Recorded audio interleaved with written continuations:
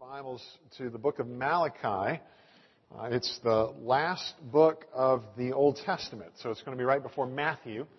And we're beginning a new study that's going to basically carry us through Advent. And we're going to bridge the end of the Old Testament and really the first couple of chapters of the New Testament and the appearance of John the Baptist, because that's what Malachi, that's where the Old Testament leaves off, is this promise of one who's going to prepare the way for God's anointed, who's going to come. And that's, of course, what we celebrate at Christmas, is the Advent. So, why Malachi? Why are we doing this? When's the last time you opened to the book of Malachi for your devotions and said, "Oh, I love Malachi. It's so refreshing, and I love those minor prophets. They're great." Hey, listen, true confession, I have not in my Christian life paid a whole lot of attention to Malachi before. I mean, I've read it before, and if you're on a Bible reading program, or if you make that a regular part of your devotion, that's great. In fact, by the way, let me do a little caveat here.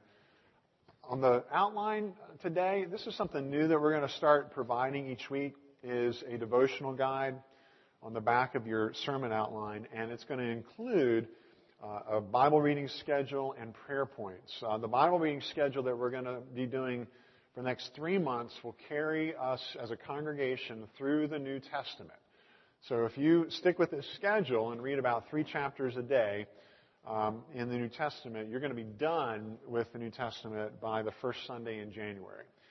Each Saturday, you see at the bottom, there's a catch-up day. So if you get behind in your reading, we kind of like to provide grace, right? We're a church. So there's Grace Day. You can catch up and stay on track. There's also prayer points that are we think are going to try to be consistent with what we're praying for as a congregation. So Britton just prayed and brought several items, both congregation-wide, community-wide, before the throne of grace. We're going to continue to do that during the week. But if you're in a Bible reading program or schedule that includes the Old Testament, you've probably been through the book of Malachi before, but my guess is you haven't paid a whole lot of attention to it, because I didn't. I don't know. What is it about? Well, let me explain why we're doing this. Because Malachi has a lot to say, more than I was expecting. It has a lot to say to our circumstances. Listen, if you've ever wondered, sort of suspected, and I know this is really random and off the wall, and I know I'm just really fishing here, but have you ever wondered if God really does love you? I mean, come on, we wonder that weekly, if not daily. And I'm not talking about, oh, well, do you believe intellectually in the love of God for Christians? It would take a lot to move a Christian off of that dime, to say, no, God doesn't love his people. Things would be really hard in that person's life, let me tell you. But I'm just asking, not simply do you believe it, but do you experience it? Do you feel it? Do you have a sense of his love for you? And that's exactly what Malachi is straight out of the chute, first shot out of the cannon. I have loved you, declares the Lord. That's the first thing that Malachi is going to teach us. Let me ask you this.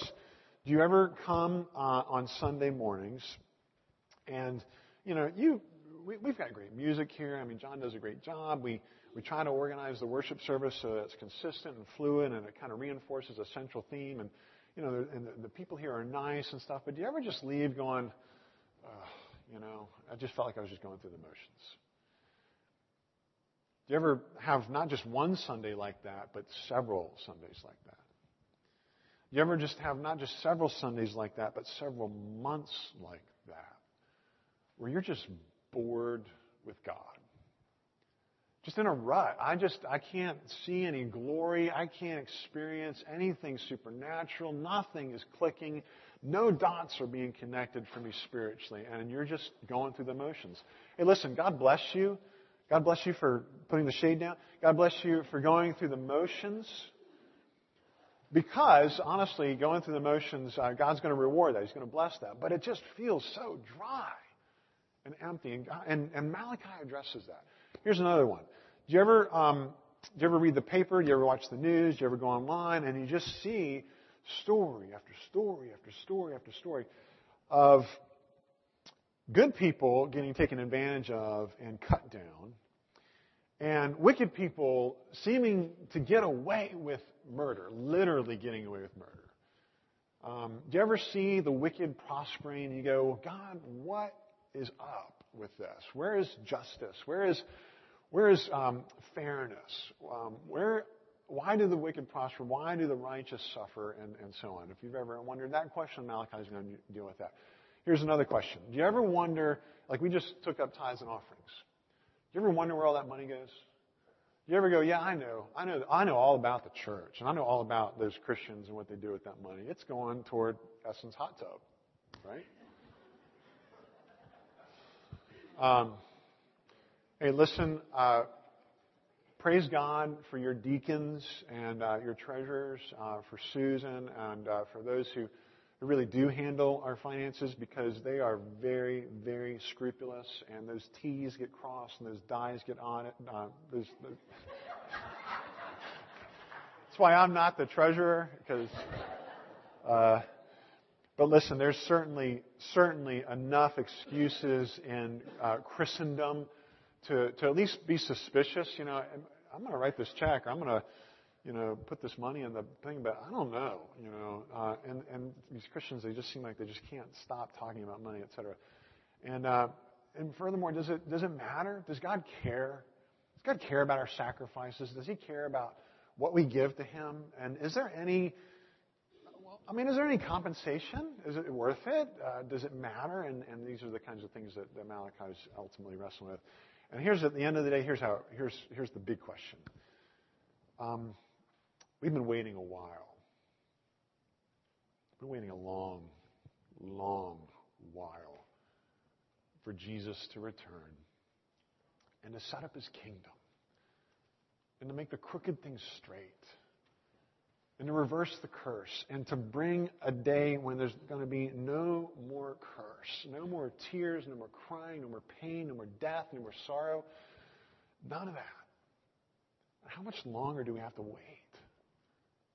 The Christian life is, let's face it, there's a lot of waiting. And the prophet Malachi is talking to a people that have been waiting a long time. A long time. And they're going to wait 400 more years before Jesus would come.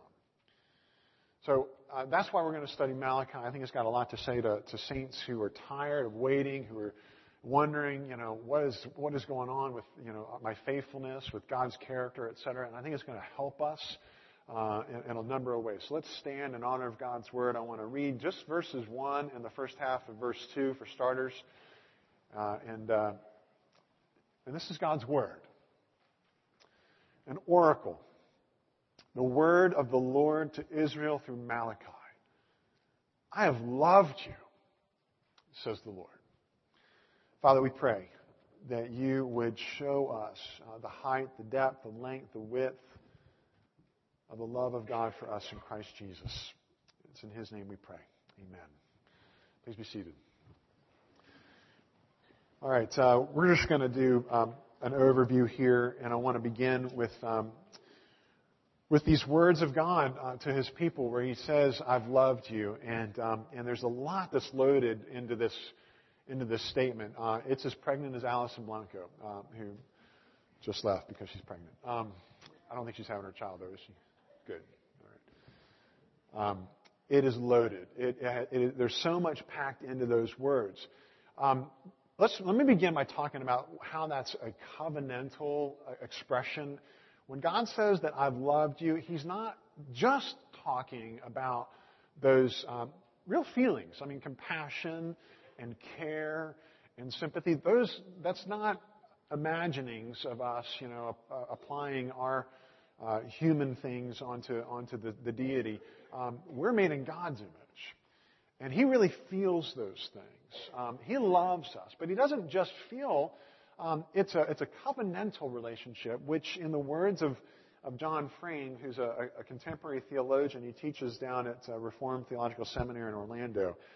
And he writes this in his book, Salvation Belongs to the Lord. He says that God's love is allegiance, it's affection, and it's action.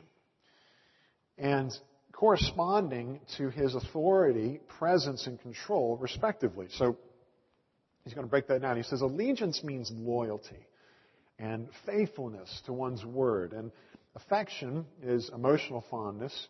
And action represents the good things we do for people we love. And God's love has these elements. Our love for Him and for one another should reflect this.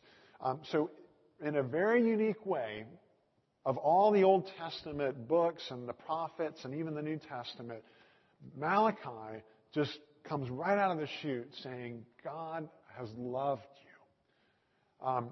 And in fact, puts it in the first person where God is speaking directly, saying, I have loved you. What that means is that if it's covenantal, it means that it's unconditional. And it means that it's always existed. The prophet Jeremiah spoke before Malachi, and he said basically the same thing. The Lord appeared to us in the past, saying, I have loved you with an everlasting love, and I have drawn you with loving kindness. And that covenantal, unconditional love is a way of God saying, I have always loved you in the past, I love you in the present, and I will continue to love you in the future. If you remember anything from Malachi, if Malachi is familiar to you at all, there's a few verses that you probably remember. It's something about God saying, I hate divorce. He talks about throwing open the floodgates and blessing us. And he talks about how I, the Lord, do not change. And He doesn't change with regard to His love. He says, I've always loved you. I've always loved you in the past. I love you right now. And then you can even go to the book of Revelation, which, sort of gives us a picture of the future. And He says it again to the church in Philadelphia. This tiny little church, they're insignificant in terms of, the church at large.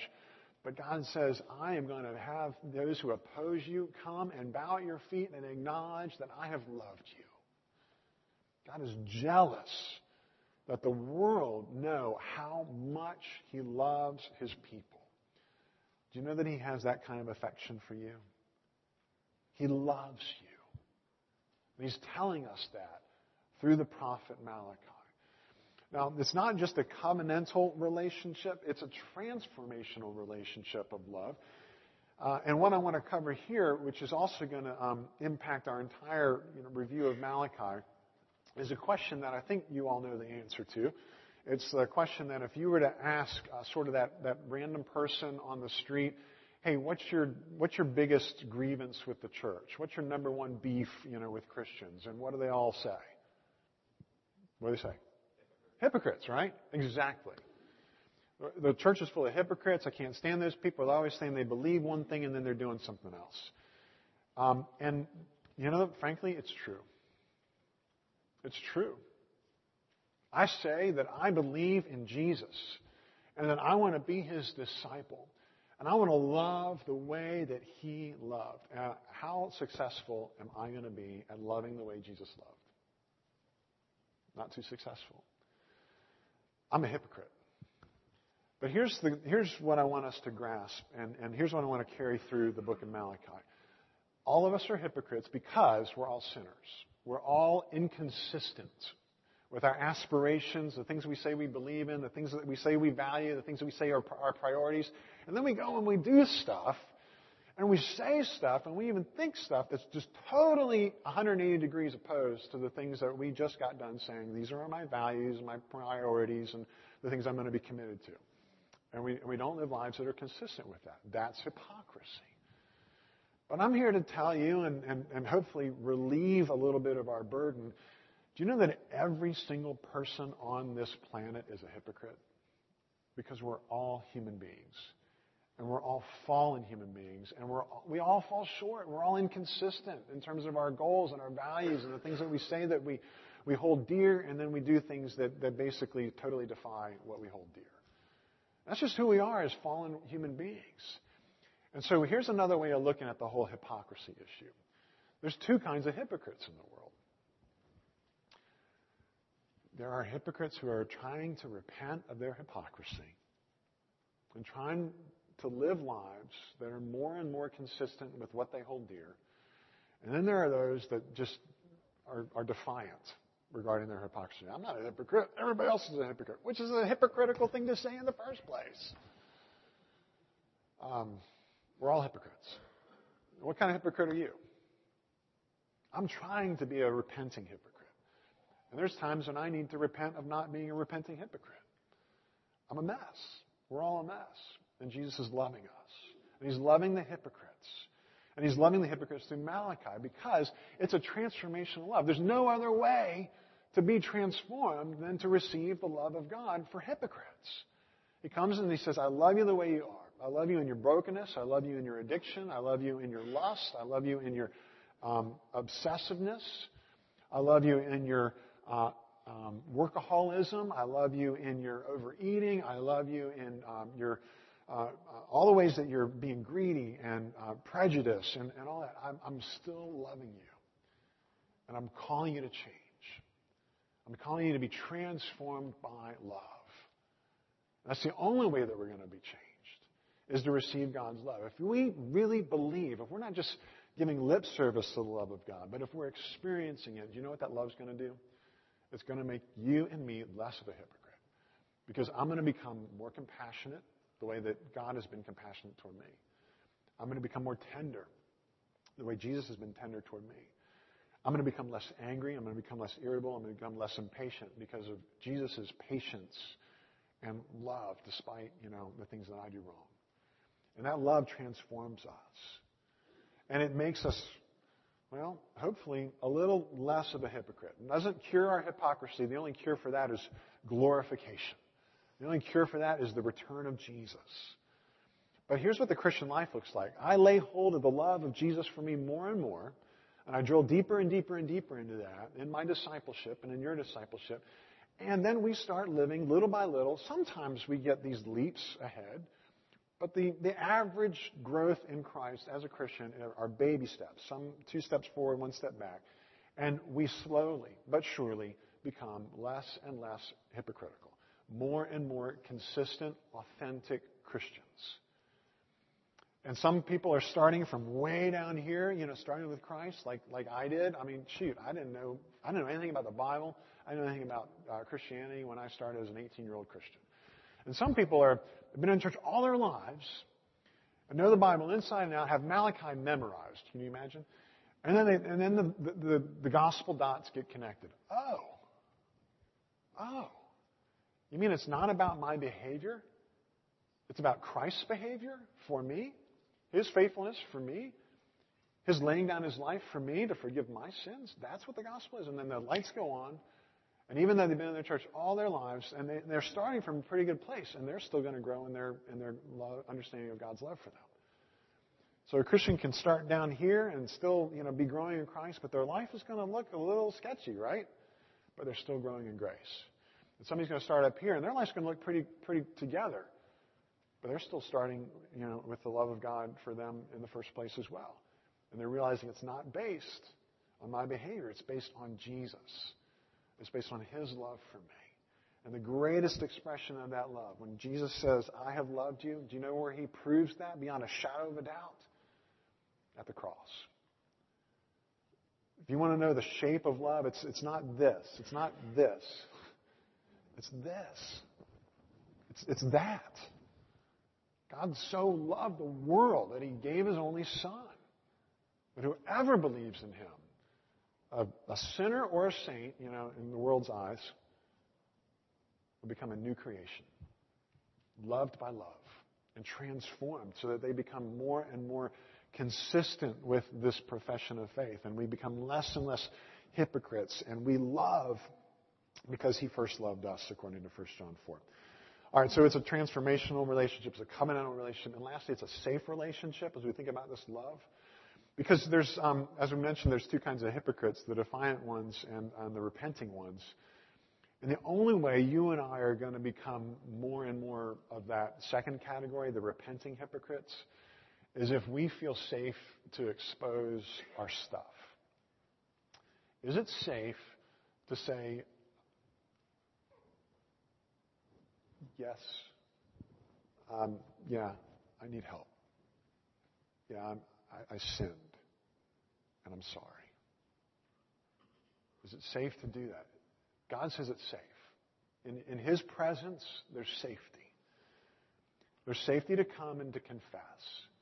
Listen to that verse in 1 John 4 where he says we love because he first loved us. This is a couple of verses before that where it says there's no fear in love.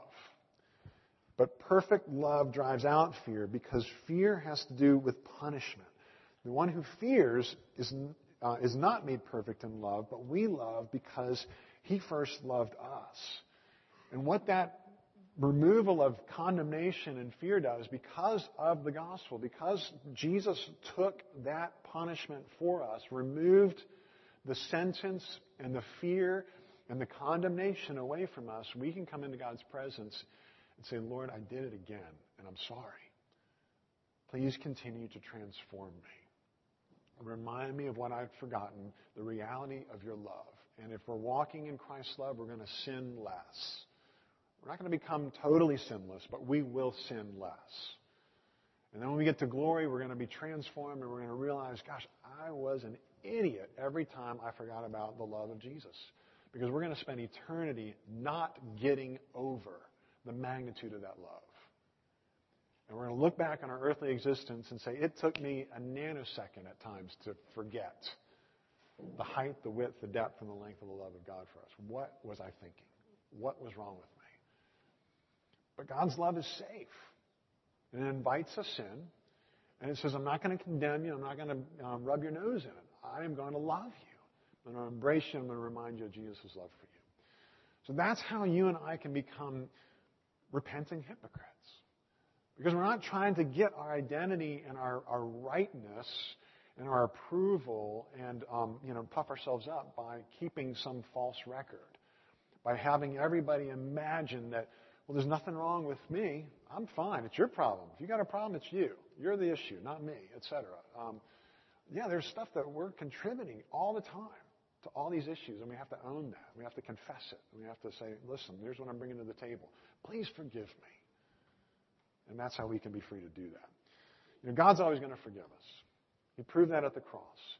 And then we're able to go and we're able to look at the way that the Word of the Lord transforms us by being a blueprint for belief. If we believe that God loves us, you and I are going to be more and more transformed. God doesn't just use Malachi to tell us second-hand information about Him. I think it's really great in this first verse how God speaks to us. Do you remember being in middle school? And some of you are in middle school.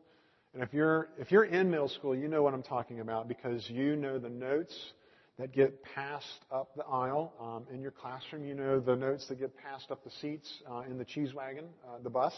I'm sorry. Excuse me. You know the whisperings at lunch. And it goes like this, right? So-and-so likes you. So-and-so has a crush on you. But it's never, right? It's never the person who really likes you or who really has a crush on you. You always hear about it secondhand, third hand, fourth hand. So-and-so told me that so-and-so said that this person said that this person has a crush on you. And it's just, you never really know what's reality. But in God's case, He comes to us in the first person. And He says, I've loved you.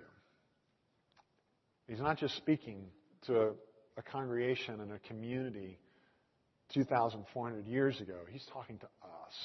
And His Holy Spirit is speaking to us through His Word. And God Himself is saying to His church, to Tabernacle, to you, I've loved you. And do you believe that? And if you believe that, that's going to become a blueprint. That's going to become a foundational sketch for how you view life and reality. Does God love you or not? And if you're looking through your life through that grid, that's going to transform how you view your circumstances. Because most of us are instead doing this. I'm looking at God through the lens and the grid of my circumstances. And if my circumstances are bad, then God must not love me. And if my circumstances are good, hey, God must think I'm His favorite.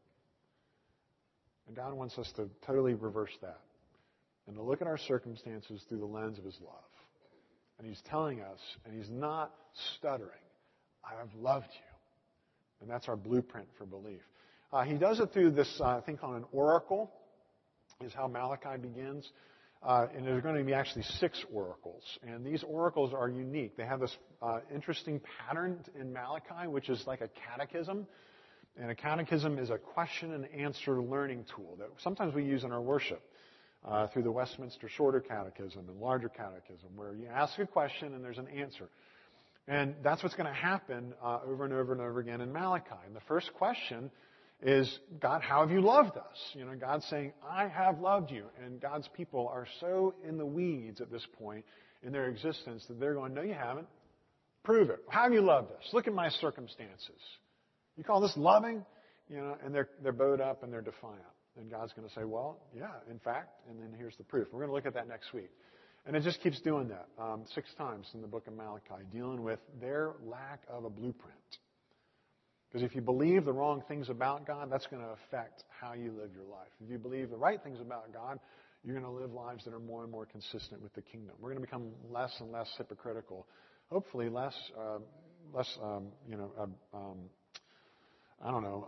ugly or intolerant, etc. All the things, the stereotypes that people have of Christians. And wouldn't it be awesome if people at Tabernacle and other congregations in our community around the world, the more and more we get transformed by the love of God, people started saying, wow, those Christians are incredibly loving.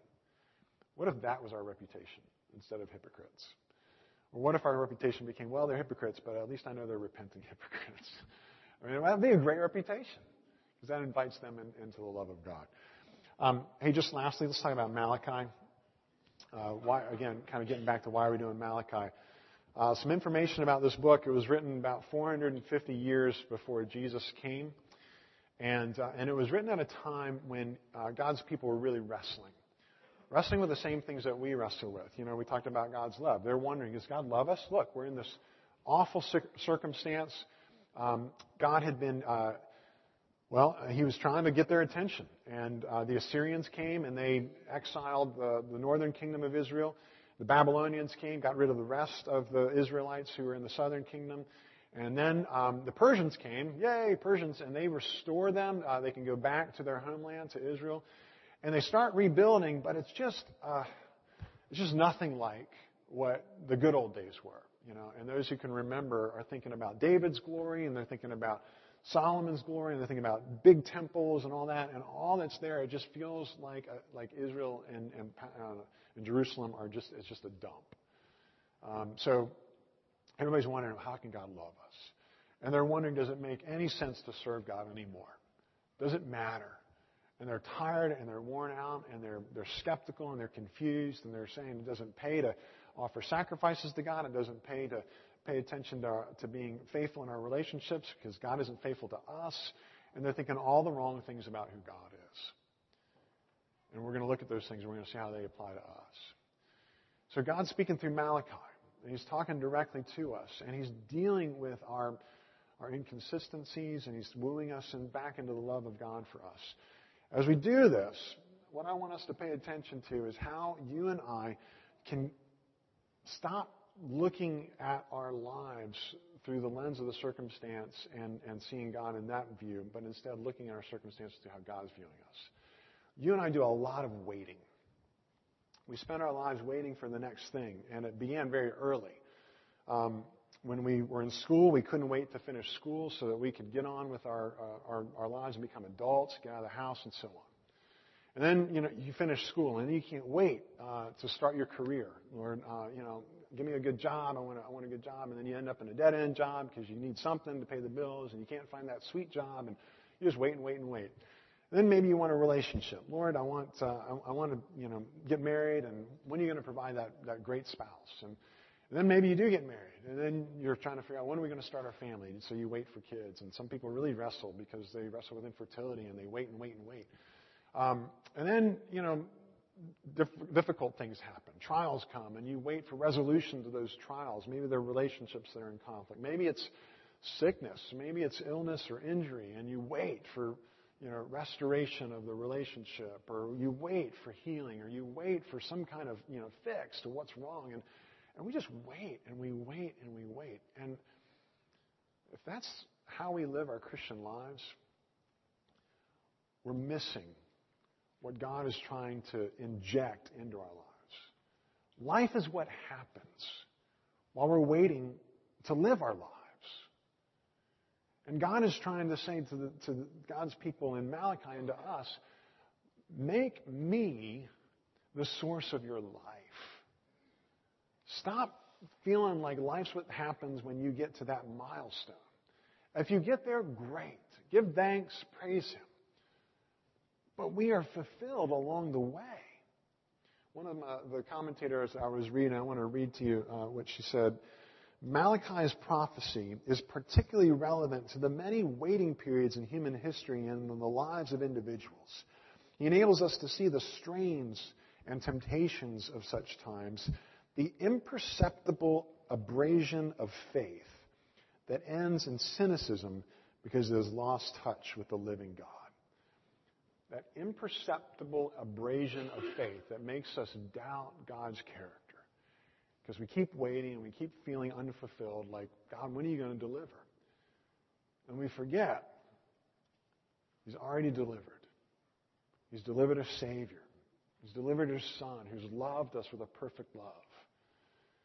Rachel, our oldest daughter, who's a freshman at William & Mary, she sent me this link about a blog from a woman who was talking about the purity rings, that sometimes Christian families will give to their children, their daughters in particular. So Kathy and I gave Rachel a purity ring, Sarah got a purity ring, Michael got a purity watch.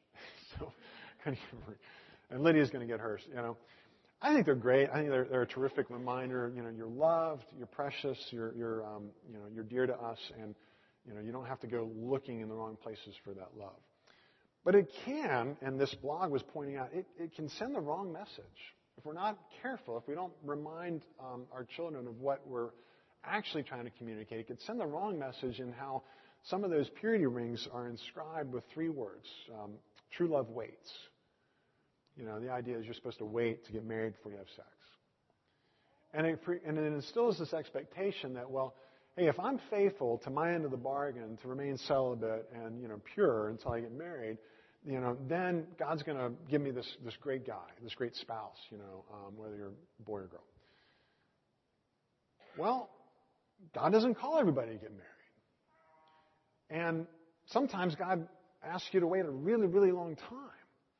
And it creates this expectation that, hey, if I uphold my end of the bargain, that obliges God to something. And He just becomes this celestial Santa Claus.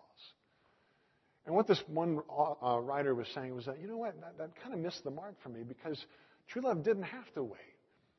I already have true love. I already have it through Jesus.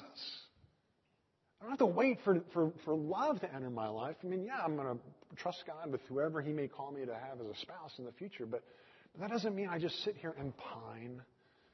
It doesn't mean that I sit here unfulfilled as I wait for the next thing, whatever that next thing is for you or for me. Israel didn't have to wait for the next thing. They didn't have to just pine away as they waited for a bigger temple or better crops or better spouses or more pow and wow and zip in their worship, or for the Savior who would come 450 years later. I don't know when Jesus is coming back. I hope it's soon. But it doesn't mean I have to just pine away in the meantime. I have His love, and you have His love. And life is what happens when we're waiting for life to happen. That life, that time in between those goals, can be filled with the love of Jesus for us. Let's pray. Jesus, please help us to recognize the ways that You're loving us. Lord, to rejoice in that, to find life through that. To be convinced, not just in our heads, but in our hearts, that You have loved us. Jesus, I pray that You would use this last Old Testament prophet to invade our unbelief, to expose our inconsistencies, to invite us into a repentance that is safe, that is loving, that accepts us on the merits of Jesus and His death on the cross so that we could be forgiven. Lord, I pray that if there are those here this morning who are still trying to understand what that's all about, how that applies to them, how they can get in on that kind of love, Lord, would You open the eyes of their hearts to see Jesus clearly, Lord, and help them to call on Him and trust in Him completely. Lord, there's lots of us in this room today who I think have done that in the past, and we lose sight of what it means to rely on Jesus. And we default to our own behavior, and we get down on ourselves, and we kick ourselves for how we fall short and how we're hypocrites. And I pray instead that you would restore us, that you would fill us with the reality of your love, and you would change us and transform us because of the way that your love drives out our fear. Lord, make us more consistent members of your kingdom, we pray in Jesus' name. Amen.